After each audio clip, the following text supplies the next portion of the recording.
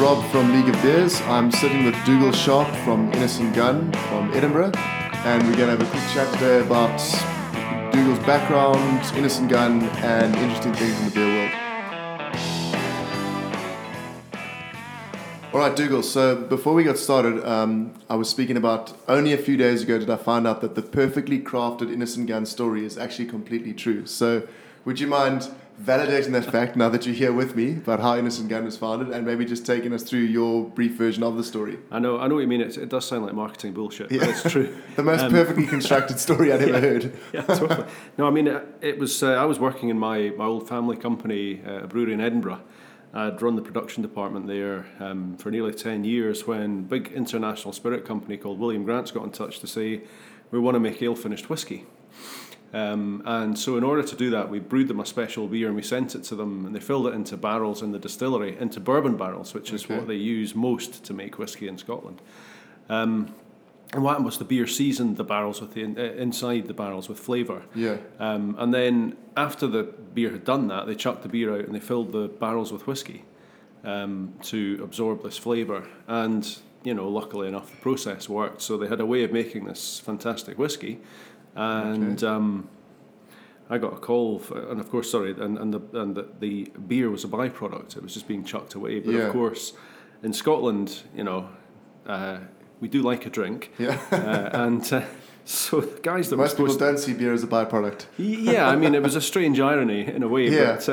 But so the guys that were chucking the beer away actually went, hang on a minute, what does this taste like? So they tasted it, and they realised that it actually tasted phenomenally good. Okay. It had been transformed by its time in the oak.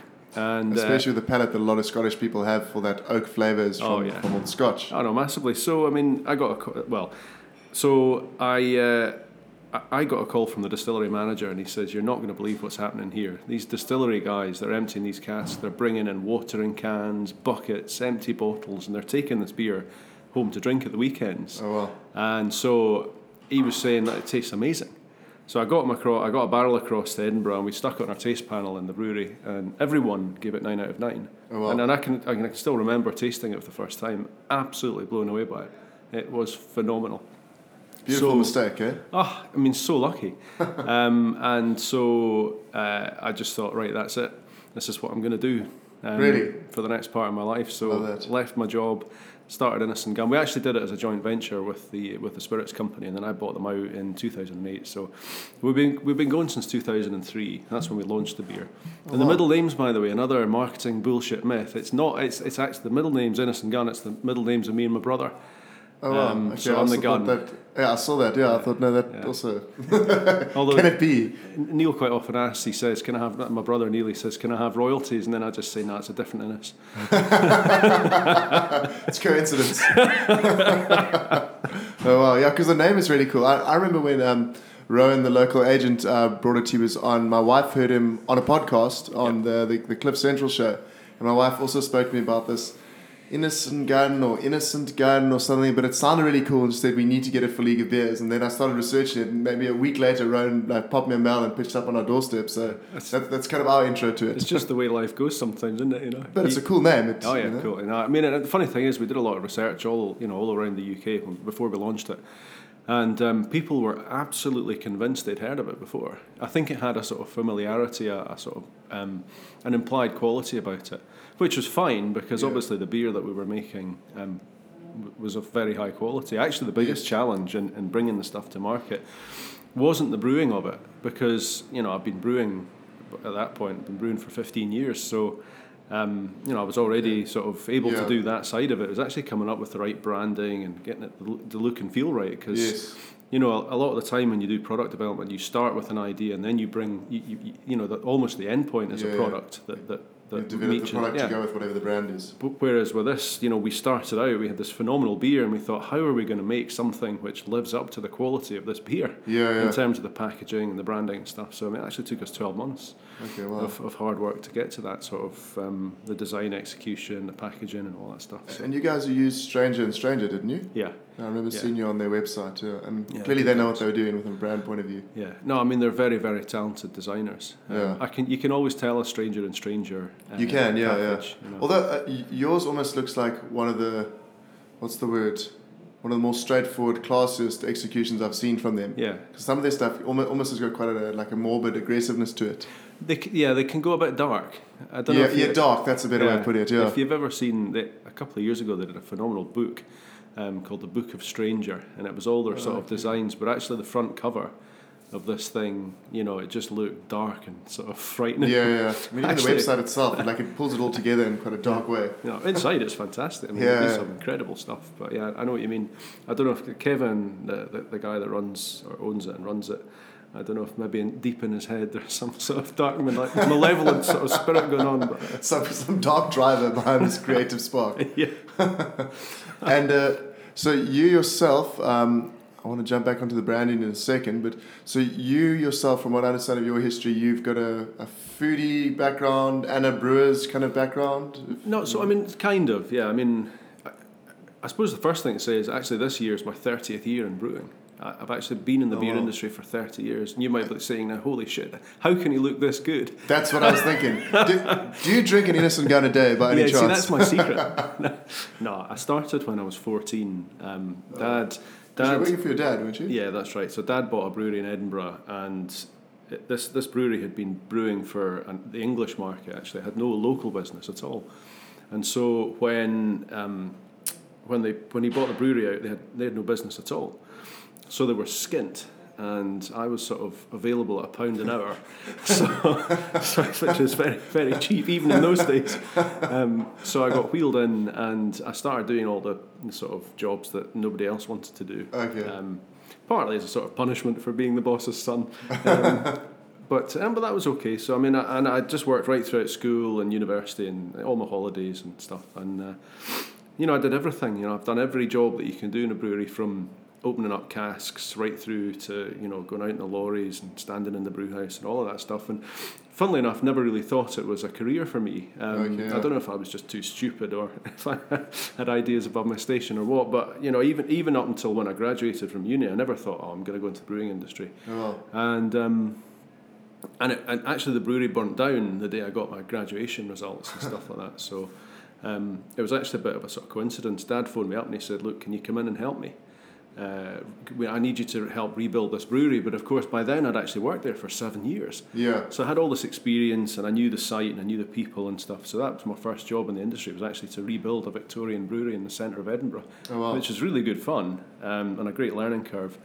About 6 months in, Dad said to me, look, why don't you get involved in the brewing process and sort of start to take over recipe control and all of that stuff. So I hit the books and started to learn and became really deeply fascinated by the science and the art of brewing. And I did a pupillage and learned as much as I could. And I just totally got a passion for it. Because you've got a lot of the theoretical background to brewing, but when you were at university the first time, what were you studying then? Oh, I did chemistry. Okay, chemistry. So I mean, it's. That ties up very well. I mean, it sort of helps. I mean, chemistry teaches you thought discipline. It's not really a great mantra for life. I've been, doing chemistry. We used to joke at university, what does a chemist use for contraceptive? His personality. But the other so I mean, I had all the sort of scientific bit and the sort of and the experience in brewing, but the other thing I was always interested in from a very early age was cooking and food and flavour. Because I read an article about you and your gran making food together. Yeah, no, so she was a school dinner lady in the war. Okay. In World War II, and obviously, food ingredients very scarce, and so she became phenomenally good at making lots and lots of stuff, lots of food and with lots of flavour from nothing. Okay. And I remember one of my favourite dishes that she cooked when I was a kid had 3 ingredients, and very little of each, and I was always sort of amazed by what she could do and with so little. Yes. And it's something that I've taken on into my whole sort of brewing ethos. Kind of less is more approach. I'm big on less is more. Because I think, I often find, even with some of the bigger, better name beers around the world, there's just so much going on. It actually makes it quite hard to decode what the flavour is and what is the flavour that you latch onto that you like. And and it's not to say that I like one-dimensional beers, because I don't, and I don't make one-dimensional beers. But I just think good ingredients and simplicity is a way for us to help the sort of individual flavour shine better. Yes. So I think that's kind of the genesis of sort of where we've got to and the business and the type of beers that we make.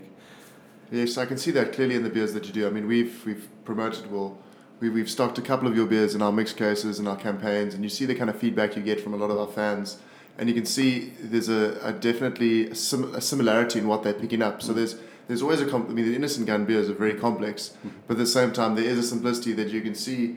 You almost know from that type, let's call it the wheat beer or the bourbon dark, you almost know what you're going to get because the main flavour is dominant and it's coming really through. It's almost what you're expecting to a degree. Yeah. So I've definitely noticed that. And like a lot of the comments we get from the different fans when they post them on social media, there's a similar thread to what they're picking up on. Yeah, I mean, White Oak Wheat Beer that you've just mentioned there, I mean, was a really good example of that, where we actually wanted to brew a Kristallweizen, so it's a sort of German style wheat beer that you filter. And we know that there are certain characteristics that people look for in wheat beer, and sort of orangey, spicy, sort of fruity notes. Yes. Were one of those or some of those. So we ended up to brew it. We got 3,000 kilograms of bergamot oranges. So bergamot is the flavour of Earl Grey tea.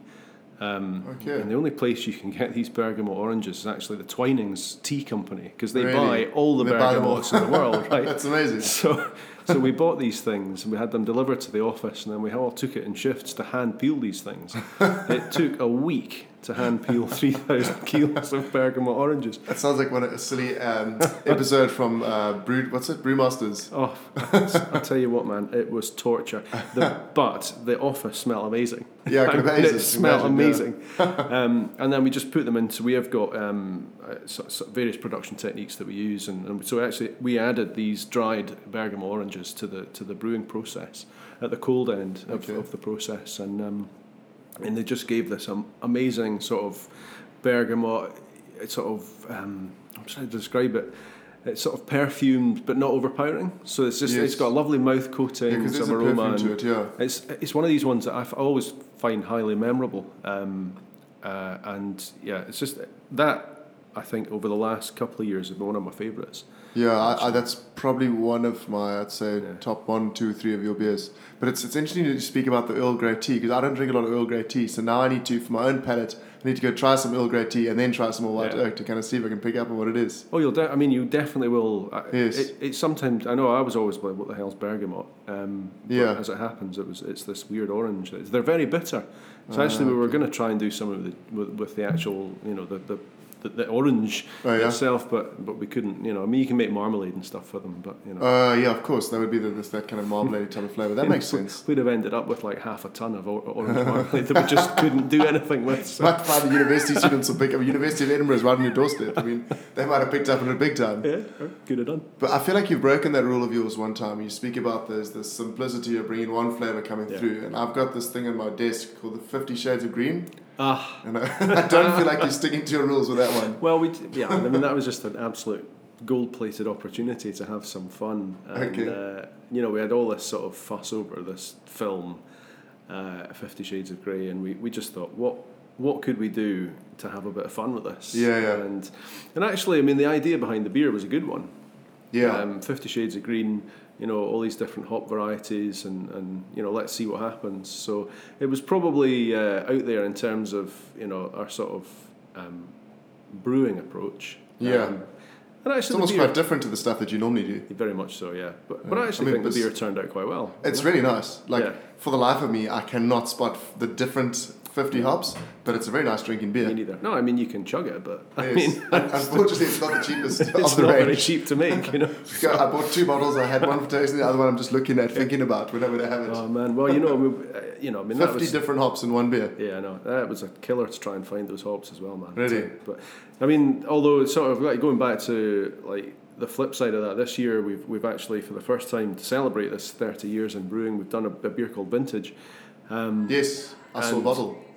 Have you? Yes. All right, superb. So, this was always about that moment where, and only really a few people have had this, because it's such a sort of, it's unique to Innocent Gun, standing in the warehouse, sampling from the barrel, it is just a unique experience. It's amazing. And they're always all different. You see. Yes, that's the inspiration behind it, because you're the only ones who get to sample the beers from the barrels. Yeah, and so you taste it, and some you go, well, it's not really matured much, and some go sour, whatever, 2 or 3 every batch. But you just get the most amazing flavour. Okay. When you draw beer from these oak casks, it tastes and smells amazing. And that's why I always sort of said, God, wouldn't it be great someday to have a beer in a bottle which gives you that sort of amazing aroma and those that amazing flavour of the oak, and so we've been sort of scrambling around for a few years trying to work out how to do this. Okay. In a way which actually worked. Okay. And last year we cracked it, so we brewed it, and we've been maturing it now. I think it's approaching 100 days old, which is when we plan to release it. But we've bottled this stuff on the yeast, so we've kept the whole process on the yeast. So we've not filtered it; we've just centrifuged it, put it on the yeast, and it'll continue to mature in bottle. So the plan for this stuff is that we're releasing half now. We've done about 5,000 cases, and we're releasing 2,500, and the rest we're just going to keep. Right. People can stick it in their cellar if they want, because it will always keep maturing. Yes. Because it's on the yeast, and some of those big Belgian beers, the Trappist beers. Yeah, exactly like that. So, so it's a bit of an experiment, a bit of a journey for us, this one. But yeah, really exciting, and I believe we are going to be bringing some down to South Africa. Although I did a tasting yesterday up in Johannesburg, and there was people were already starting to order it. So really? Yeah. So you'll be keeping some aside for League of Beers? Absolutely, definitely. Absolutely, definitely. Promise. Speak to Rowan. No, he'll make it happen. Then a couple of thoughts. So I know. So the three of us are now going to Sommelier's event, where you're going to be speaking about, if I'm to understand it right, beer trends. Yeah. And what's happening in the beer industry. Yeah. Give me maybe 2 highlights at the top of your head that you think are going to be happening in the beer world. Well, there's very much a sort of divide in craft brewing at the moment. There's the developed craft markets where you're beginning to see even the big players' market share eroding, no matter how hard they innovate and how hard they brew new variants and things like that. Yeah. And the sort of the lower level guys are sort of, they're not really coming up. I mean, there's no one really building scale. There's just more and more breweries coming in. Yeah. And so I think that's a real challenge for the craft brewing scene in the more developed craft beer markets. A lot of the stuff coming in at the bottom end isn't very high quality, and it all kind of tastes the same, which in an ironic way is exactly what craft beer was supposed to be about, breaking down. Yes. It's about breaking down this flavour monotony. And I think we've got this in the developed markets now. We have total flavour monotony. It's just all the same hoppy, high strength, high ABV sort of IPA. All smells a bit like a grapefruit scented candle, and that's great. But I just think it's missing a little bit of diversity. Okay. And then you've got markets where craft is beginning to take on. It's amazing. In particular, I've seen and tried some beers around Johannesburg last couple of days. There's actually quite a lot of diversity here in terms of the flavour, and but you can really see that craft is beginning to take on here. People are beginning to adopt it, and I think that's fantastic for the industry, and actually for the individual, for the drinker, because I think for so long beer has been about only one thing, which is the refreshment moment. So it's either with sports or it's with your pals on a Friday night and you're chugging, and it to sort of give you a wine equivalent, it'd be like saying there's only one occasion to drink wine, and that's the refreshment occasion. Yes. So the only wine you may only have a light Sauvignon Blanc and nothing more, or a prosecco or something. That's it. And if you put it in that language, it's ridiculous. Yes. Given that there are so many other occasions to drink beer. Exactly, and so many ways and so many ingredients and so many things that you can do with it. Yeah, and so I think, from a consumer perspective, I always encourage people just to try stuff, because, the whole, and you've all done it with wine, trying new things, and you'll find stuff you don't like, but occasionally you'll find something you absolutely love. Yeah. And it's very much the same with craft beer, and I think the challenge in the emerging markets is to make sure, the emerging craft markets is to make sure that the guys have got access to the right materials, the right sort of assistance and quality, and because it is very much about quality. It's not just about extremes and who can make the weirdest flavours, but actually you want things that you can really genuinely fall in love with and go, I'm going to have this in my fridge for the rest of my life. Yes. And that takes a little bit of quality. Passionate moment, which you can get with a beer. Yeah. I mean, passion, it gets you so far, but you do need that sort of attitude and approach and sort of attention to detail. And it's not a hobby. No, it's actually an industry. To make the beer that someone's going to get passionate about, that's going to live out your passion, it takes a lot of detail and hard work and precision. Yeah, I mean, it's not to say you can't. I mean, it's the beer industry. It's a lot of fun, right? Yeah. We have a great time. Not a bunch of accountants. No. I mean, do you know one of the best things about having, leading a company and growing it from the ground up is you get to choose who you have in your business. So yes, you build your own team. So I only have good fun, like up for it accountants in my business. I can't say that's true of every business, but with us, it's most definitely true. I like that. Okay, so let's make, to close off, 2 quick fire questions. Just maybe get a bit deep, but as I say, a quick version of it.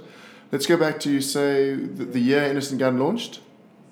What year was that? 2002? Well, we launched in 2003. 2003, okay. So let's go to 2002, around the time. When you had the idea, was that around 2002? Yeah, we discovered the process to make it in 2002. So. Okay.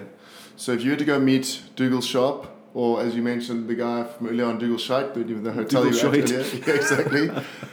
If you were to go and meet him yourself now, what is the one piece of advice you'd give him for the next 14 years of his life? Go with it. Go with it. Just go with it. I think the thing about, when you start a business, it's you've just got to go for it. And, it's not like, there isn't a rule book, there's no big book of answers, and sometimes that can be quite a scary place, but my God, I've had such a good time. So either way, just go for it, have a good time. You just have to go for it and accept that whatever you think is going to happen probably won't, or it'll happen in a different way to what you dreamed, but that's okay. Did you have that attitude at the time, or was that kind of developed over time? No, I've always kind of had that attitude. Okay, but I suppose it's got more so because you've actually seen, go with it or don't. Well, it served me okay so far. Yeah. Nice. And if you were to give yourself a book to read at that day, what would you give yourself? Oh God, that's a killer question. I have no idea. Actually, I mean, I suppose the older I've become, when you're, I started a business at the age of 30, and every 30-year-old thinks they know everything, and so I think looking back now, with the benefit of maturity and stuff, it's only now, or certainly, you realise how little you know. And so I've been reading a lot of business books and sort of self-help books and sort of how to grow your emotional sort of intelligence. Okay, I think that's quite a good skill to have in business. And I did have it, but I think there's no harm in keeping sort of learning in business, because the longer you go, the more you realise how little you know. Yes. And I think being open to that is a good quality. Makes a lot of sense. And I suppose that leads to that having a bit more fun, because if you're learning stuff the whole time, you'll be having fun as well. Yeah. Well, you can't be disappointed if you're open to learn, right? Yeah. Okay. Nice. I like that. All right. Well, we've got many more Innocent Gun beers coming our way this year. Sure thing, yeah. Including some of the ones we've spoken about. Some myself and Rowan have got planned already, and then there's all these even more special edition things that are coming our way. So you're gonna sample some of them at that barbecue you were talking about earlier. Yeah, exactly. Always the plan. Always find a good excuse to taste some more good beers. Sounds good. Yeah, so looking forward to it. Otherwise, thank you very much for coming through. Yeah, cheers. Looking forward to tasting more of your product later this year. Good to meet you, man. Good to meet you, yeah. Cheers.